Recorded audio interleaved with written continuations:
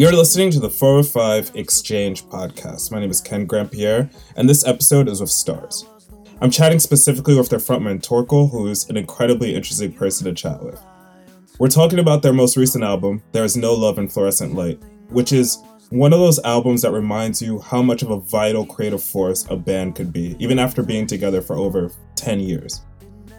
It's a very interesting thing, too, because this album is probably, you never want to say an album is a definitive version of what a band is, but this is probably as close as the Stars is ever going to get to being their definitive body of work. What's interesting, though, about this album is that it came through a lot of challenges, struggles, and strifes, and even the question of if another Stars album could even happen.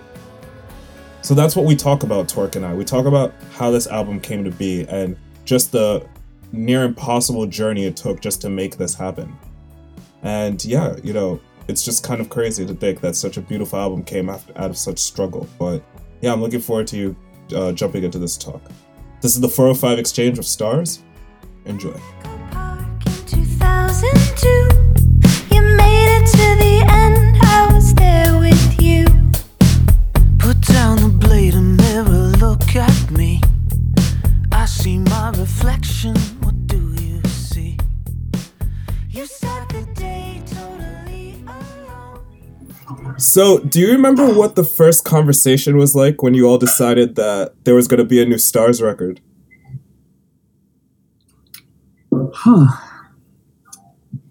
I'm not sure that I do. I feel like very early on, and please stop me if you can't hear me at any point. Yeah, absolutely. I feel like very early on we had a conversation about Peter Cadis and about wanting to work with someone. And can you still hear me? I'm outside now. Oh yeah, I can hear you pretty well. Awesome.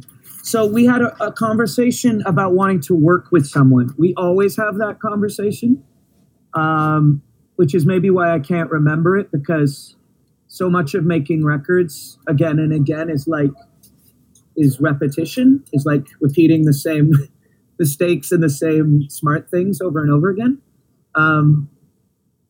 But we talked about wanting to get someone, and we really, I think, badly needed that, because we didn't really know if we were going to do it again, I don't think.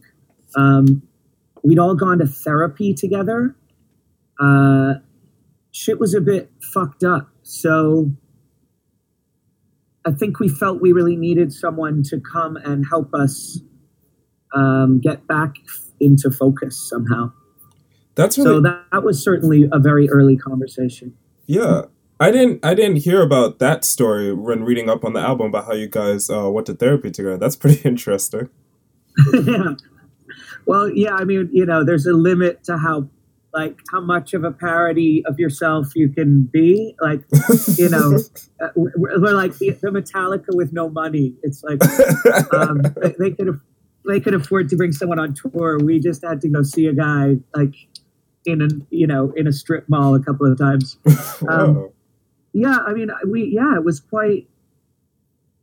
It's very un rock and roll, but it was also very. We're not just rock and roll anymore. We're a family, And sometimes families get fucked up and people stop communicating with each other, and it really helped us.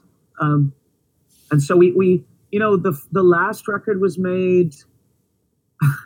Our manager was really, really ill, and we thought he might die. And so we made that record sort of in defiance of death. And this one we made after, almost breaking up, I would say. So we're coming as close as we've ever come. Wow. So, there's always something, isn't there? Yeah, life. Seriously. I love the candor, though, because I think what intrigues me about therapy so much, I've never done it, but I've known so many people in my life who have done it, and I'm a big proponent, believer in it. And I think what's intriguing is that it just opens you up to just how much people, how normal it is to keep things inside as a human being. I find that very intriguing. Yes, it is interesting, isn't it? That no matter how often that doesn't work for us, we keep doing it in hopes that I guess it's a thing of ignoring the problem, hoping it will go away, right? Yeah, exactly. And also just it's very, very scary to actually say how you feel sometimes, especially if your feelings are petty or you shouldn't be having them, or you judge yourself for having them. I mean, I think that's a lot of what therapy helps, is like it gives you somebody in the room with no skin in the game who's just going to say, well, that's not that abnormal to feel that way, or wow, that seems unusual to feel that way. And I think, especially in a group dynamic, we've been making art together for 18 years. We've been incredibly blessed to make a living together, but we've never gotten rich off this. And we're doing basically a lower middle class job, but it's also kind of this bizarre world of trying to make art and be in a band and go on the road. And, so it can be complicated. Yeah, it's very intriguing to me because I've been around musicians for the better part of like about 8 or 9 years. And I think what's really amazing, just being around musicians and getting to see the dynamics of how particular that lifestyle is. It's like almost the type of thing where if you try to explain it to someone who's outside of that world, it feels comical. Like when you try to think about all the little nuances and how everything just doesn't feel like it makes sense, but everything somehow comes together. Like it is a very specific type of life. It is. I mean, I think there's other professions that it bears a resemblance to. I mean, I would think that like going and working on an oil rig or something like that is sort of similar. Touring is sort of similar to that you're isolated, you're out in the world, but you're also totally isolated, and everything is different every day, but it's complete routine. So it can be psychologically, I'm not complaining. There's beautiful things about tour. Yeah. You get to see the world, and I've seen so many beautiful things in the world that I would never have had the money to go and see myself, and taken my family with me and played shows for people, and played shows in Jakarta. Like, who the hell knew that people listen to Stars in Jakarta, and it's amazing that there they were, Yeah. No, but it's also a place where you have to be incredibly disciplined to beat it. Like its rules and its necessities will drag you down, and if you're young and you're stupid, or even if you're not stupid, but if you just started doing it, it can be like a life-threatening place to be, you see what happened with that young rapper Lil Peep, like that kid that's sad. That's really, really sad that tour got him that way, It's, somebody should have been taking better care of him. No, that's very true. It's just, it's a shame that had to happen. Yeah, rest in peace to Little Peep. Yeah, like there should have been a tour manager there who literally like went through this shit every day and said, if you're not gonna be okay, then I'm gonna fuck off and leave you here, And maybe they did. Who knows? I mean, It sounds like he was pretty deep. No, yeah. But that's a scary part. Even on a minor level of just like, I've eaten nothing but cheese and bread for 17 days, or like, that's my 7th coffee, or wow, I can't believe I've just watched 11 episodes of The Real Housewives of Beverly Hills. Like it's just like your life drips away while you wait for the show, and that can suck your soul a little bit. Yeah, it really does. I want to jump into the record because it was a real pleasure. I think, I mean, like I've been familiar with your band for years, and with this particular record, I felt like it was the one where I was so aware of me living with it. Like I was so aware of its role within my day-to-day life. Yeah, within like walking around and commuting. Beautiful. Yeah, and one of the things that stuck... Great to hear. Yeah, thank you. I mean, you made it. I appreciate it. One of the things that stuck out to me a lot of the record was that there were many times on the record where you'll sing words such as you, I, or me. And tell me, like, do you feel that these songs are like autobiographical, or do you feel like they're in reference to characters? Like, who did you have in mind when you were writing this album? Characters. We've always had characters in our songs. I guess at the risk of, being called theatrical, which is somehow a dirty word, but to me is like, I'm a theater person, so to me it's the only way I kind of understand narrative is through character. And I think Amy is similar in that respect. She took theater in university as well and has done some acting. And just in the way she sees the songs we write together, we kind of invented these characters early on in our career, and we've put them through the various stages of our life. Now, having said that, I think they often play surrogate for one of us or both of us. But the great thing about putting stuff into characters as opposed to saying, this is my confession to you, which is also can produce beautiful art. But the thing I like about working with characters is that it can much more easily telescope out to being about anyone who's listening, because I think, especially in matters of love, we're all aware of how cliched love is. Like, we seem to all live the same story over and over and over again. And in fact, we kind of crave that story. We kind of go in search of it. So I wouldn't want to write a song about my love life, that didn't, that then sort of excluded somebody else's, And I think we also intentionally tend to be non-specific about gender and about who's addressing who and about, whether I'm singing the so-called female role or Amy's singing the so-called male role, or, that also doesn't interest me that much, that the binary of love is the same no matter who's experiencing it. And if you stick to that binary, people will really understand what you're talking about. That definitely makes a lot of sense to me. And, just jumping into the record a bit more, when I heard the title for the first time, it really hit me in a way I didn't expect, because I'm based in New York City. And it made me think about, the title made me think about how often we find ourselves under artificial lights, whether it be like office spaces or restaurants, but like how fleeting intimacy could be. Yet there's moments of the record where you're, you pretty much are talking about intimacy, but I felt like you hit a good stride at how fleeting that feeling could be under fluorescent lights. Yeah.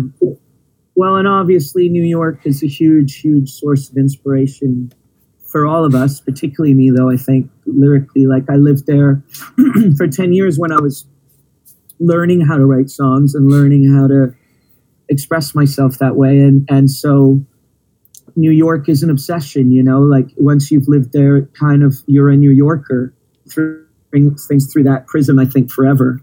And yeah, that's a great observation. We were just playing in New York, and I was on the subway, which I just fucking still hate so much. I still have PTSD from how many thousands of hours I spent on the fucking L train. Yeah. But I'm on the subway, and it's just rammed, and you're just like right up against other people, and some of them are sad, and some of them look pretty happy, and most of them just look blank, but you're so close to them, and everyone looks like shit under that light. And you're just like, wow, man, we're being so patient here together. We're making so many choices not to see the worst in each other and not to freak out. But part of that is also we're just cut off from one another. Like, we're right next to each other, and we might as well be in separate worlds, Yeah. And that's a crazy aspect of life in the city. And what I think is like an obsession for stars, I guess what we tried to capture in the Peter, I think, did beautifully in the kind of blueness of it and the depth of the sound, the softness of the sound, is that time when you leave work in a big city and you might be walking home and the sun is going down, and you're not an employee anymore, and you're not yet a person going home to someone or to no one. You're out in the city and the sun is going down, and you could just disappear into that. Like, that's when you are your most yourself. The possibility for you to be whatever you want exists for that 15 or 20 minutes. And I think that's a magical time, and it's a time when a lot of people listen to music down the street with their headphones on. So I think we wanted to make a kind of private experience of a record. Something, and you said, it's in your life, and it's great to hear because we wanted to make a record that I think could be sort of in your life as you experienced it in a quotidian way. That's really beautiful. I love that you talk about that specific moment, because I think what's so poignant about it is that, like, I feel like for some people listening, it'll hit them just how significant that time is. Like, that specific time when you get out of work, it's like, oh, I'm not playing a role at this moment. That's right. You're just walking down the street. No one knows you and you don't know anyone. And you're going somewhere, but nobody knows where you're going. Yeah. You are untouchable in that moment. There's a beauty. That was what rock and roll did for me, riding the bus home from school, or walking home from school, or walking out at night when I was a young person, or walking home drunk and high. What music did for me was like, give me that solitary world of like, I can be anything, Yeah, it's amazing. My favorite song off the album is We Used to Call It Love. It's a truly amazing song. I would love to hear the story about it. Oh, man, that's my favorite Stars song, dude. No way. I'm so glad to hear you say that. Your favorite Stars song of all time? That is absolutely... I think so. Like Elevator Love Letter and that one, I think I'm most proud of as songs that we've created, just because to me, it's like, it's the most Starsy song ever. And I just like, we do that. Nobody else does that. That is something we do. And so, that great quote Thelonious Monk said, "The genius is he who is most like himself." Yeah. I think We Called It Love is like us being most like ourselves, So I'm really glad you like that one. I love when the vocal ends and that 2-note guitar solo happens that Chris McCarron plays. I just think it gets me every time, It's like, that's a fucking cool song. It really is. Was it like a shock when it came together the way it did? I mean, like, what? So many people ask you about how a song comes together, but something I'm always fascinated by is, like, what does it feel like when a song's finished? Like, what was it like when you guys finished that song? Like, the feeling? Well, Peter Catus finished that song. That was actually a song where it was very easy initially to write. It was a cool idea, but we repeated. We had a chorus. We used to call it something. We called it love. We called it love. And Peter was never really into the jam. He was like, it's a little, not really feeling that drum machine thing. And he didn't really get it. And we recorded it the way we wrote it. And then Peter took it away. And this is the genius of somebody like Peter, is like, he took it away and removed the whole chorus. And he had taken out the refrain, and initially I'm like, I'm a total chicken shit. I'm always scared of change of anything. And I was like, no, I don't like it. And Chris Seligman was like, actually, I didn't like it at first, but now I've become sort of addicted to that song. And the more I listened to it, I was like, oh, that's the brilliance of having a great producer, is like a great therapist, someone who steps in with no skin in the game from an outside perspective and says to you, yeah, you don't need that. That is totally unnecessary. That's not working. You think it's working because it's like a mechanism that you rely on, but it's not working. You don't need it. Just rely on that. And the song suddenly, like, there was the song, And it's, to me, it's a very similar kind of song in structure to Your Ex-Lover Is Dead, in that there isn't a chorus, really. There's 2 verses, there's an instrumental refrain, and then there's this kind of idea at the end of like, I don't believe people ever change, but I've changed, which was definitely like a fist pump moment. I gave myself a high five. Like, definitely when I wrote that, because when you can come up with really simple ideas like that people are going to be like, yeah, that's fucking totally how I feel. Yeah. But like, everyone in my life just keeps doing the same shit, and I keep trying different stuff and no one notices. You know what I mean? Yeah. Like, everyone feels that the only person in the world who's changing is them. That's my favorite part of the song. That specific part. Yeah. Yeah. It's a favorite part, Yeah. And I look at pop in many respects, like, it's a puzzle to me. I love murder mysteries and I love pop songs because they're puzzles, right? They're like Sudoku. You have one clue, and then you build around the clue, and suddenly you have like a cathedral of logic, But they're really made out of nothing. They're just made out of one clue that is absolutely undeniably a fact. And then from that, you can kind of put a bunch of shit around it that doesn't have to be true.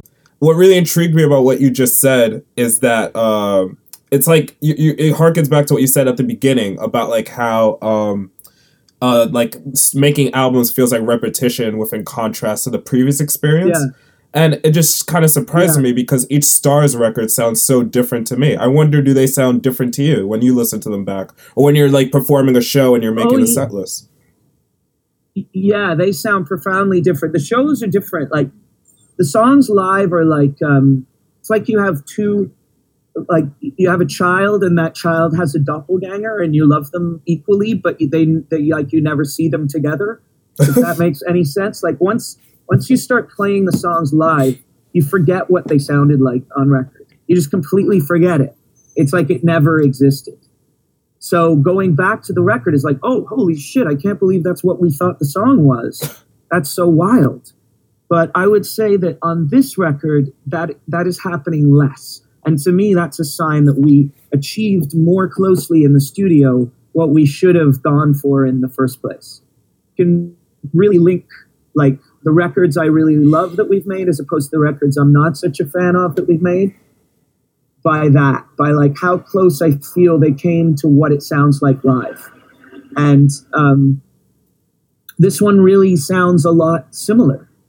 So it's every record sounds different and we're always trying to do something different. But you make art by obstacles. Like without obstacles, there's no conclusion. So ultimately you can dream of anything and that does influence it. That makes a difference. But it's what your limitations are that will define what ultimately gets made, you know? And that's the fun part, is pushing up against your limitations and seeing how far you can push those limitations. And working with Peter after 18 years of pushing ourselves to those limits, we needed someone else to be like, yeah, you've kind of like set the wrong limits, you know? Like you guys you're not really seeing the woods for the trees anymore. I mean, we came to Peter with like 30 songs, 18 of which were like, oh my God, the world's burning down, fuck Donald Trump, holy shit, everything's connected, I hate the internet, yada, yada, yada, you know? And he was like, yeah, no, we're not going to do that. He was like, I like those songs about, you know, like, you know that one where you're like, oh, you're so sad, that one that's so sad, let's do that one. And he just kept doing that. He kept being like, yeah, let's do the really fucking sad one. And to be fair to him, that is kind of what we do well. And I think that, you know, it's difficult to make a great topical record. It's possible, but it ain't easy. And they don't age very well. So, you know.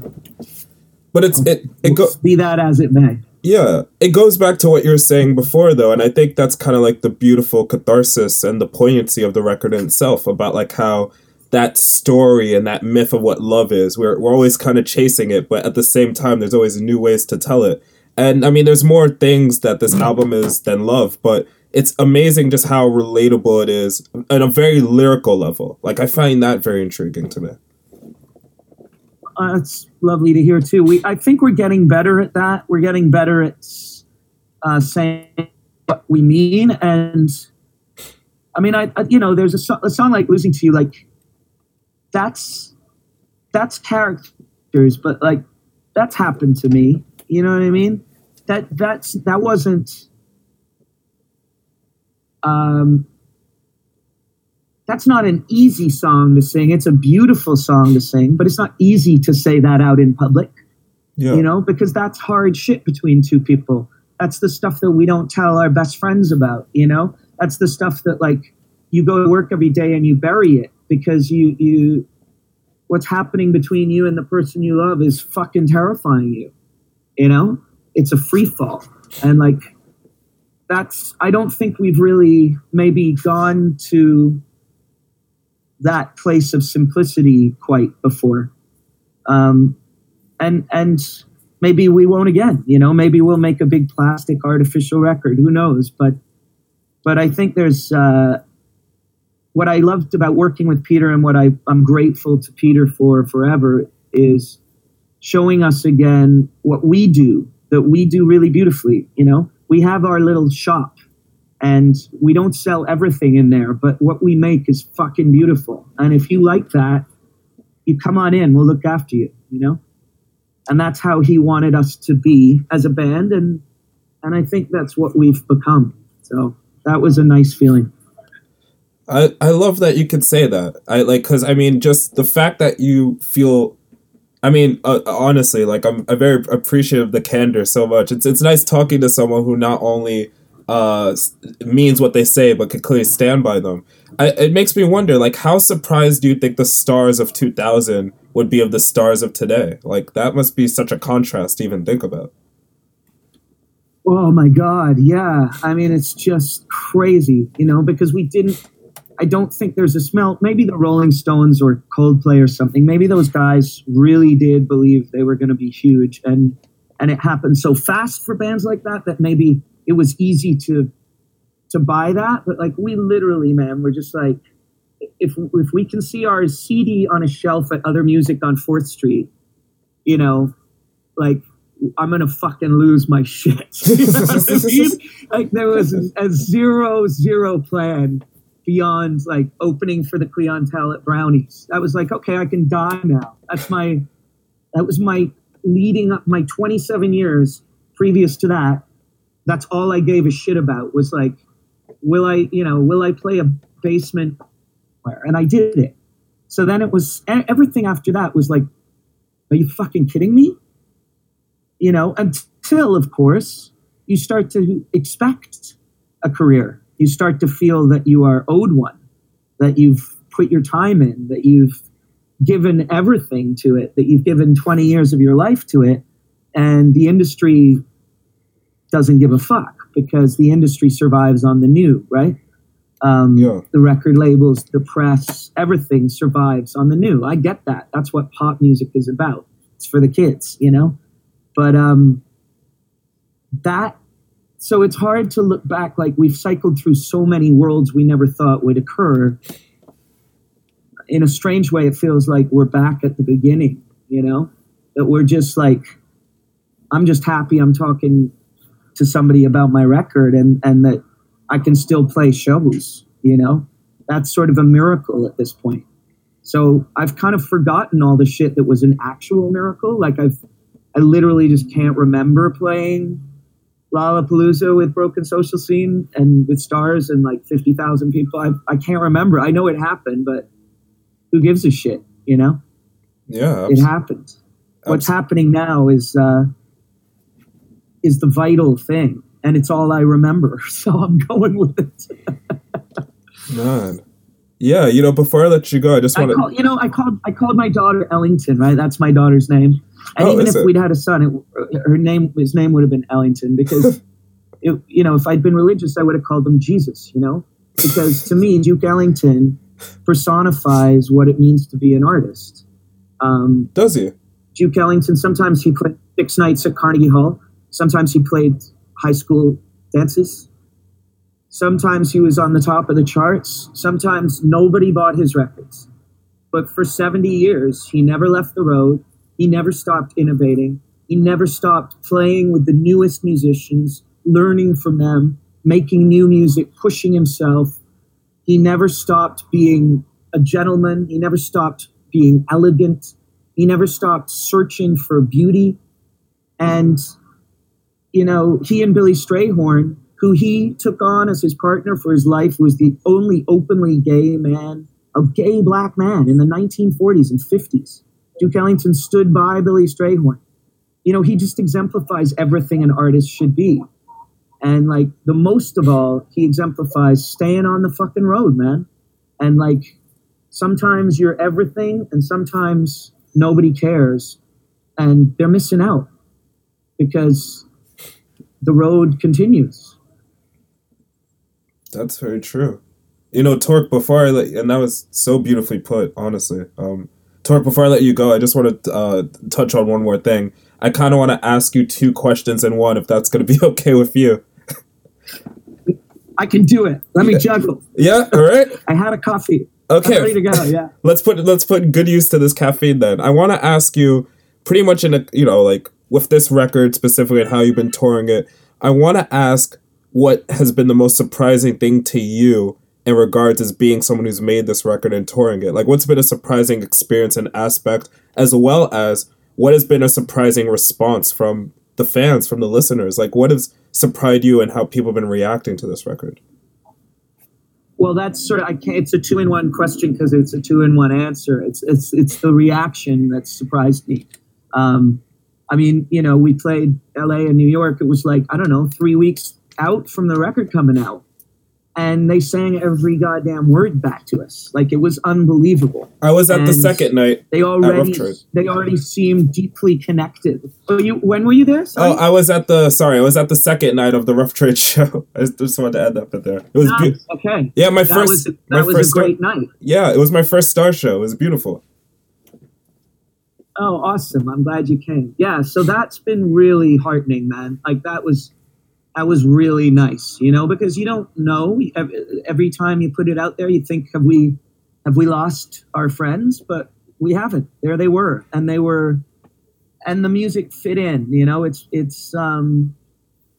I'm extremely proud of the band for pushing through and making a record that's very, very, very true to what we've built as a sound, and also better, I think, in many respects, sonically, from a performance aspect, from a production aspect.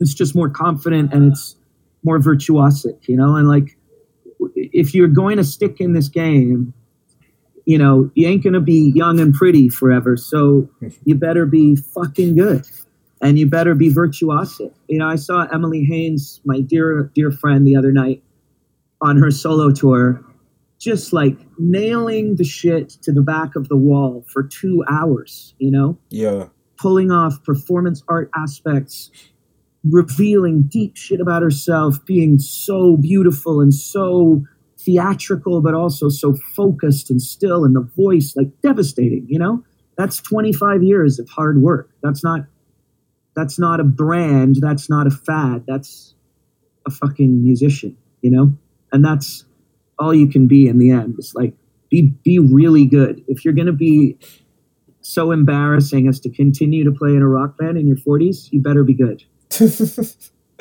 Wow, that was very nicely put. That was very succinctly put there. And I also love that you mentioned seeing, I saw Emily live last week in Brooklyn, and I had the exact same reaction, because it's just like, she's so arresting yet so bare at the same time. Astonishing performance. Like, I was just so proud to be her friend. It's just crazy.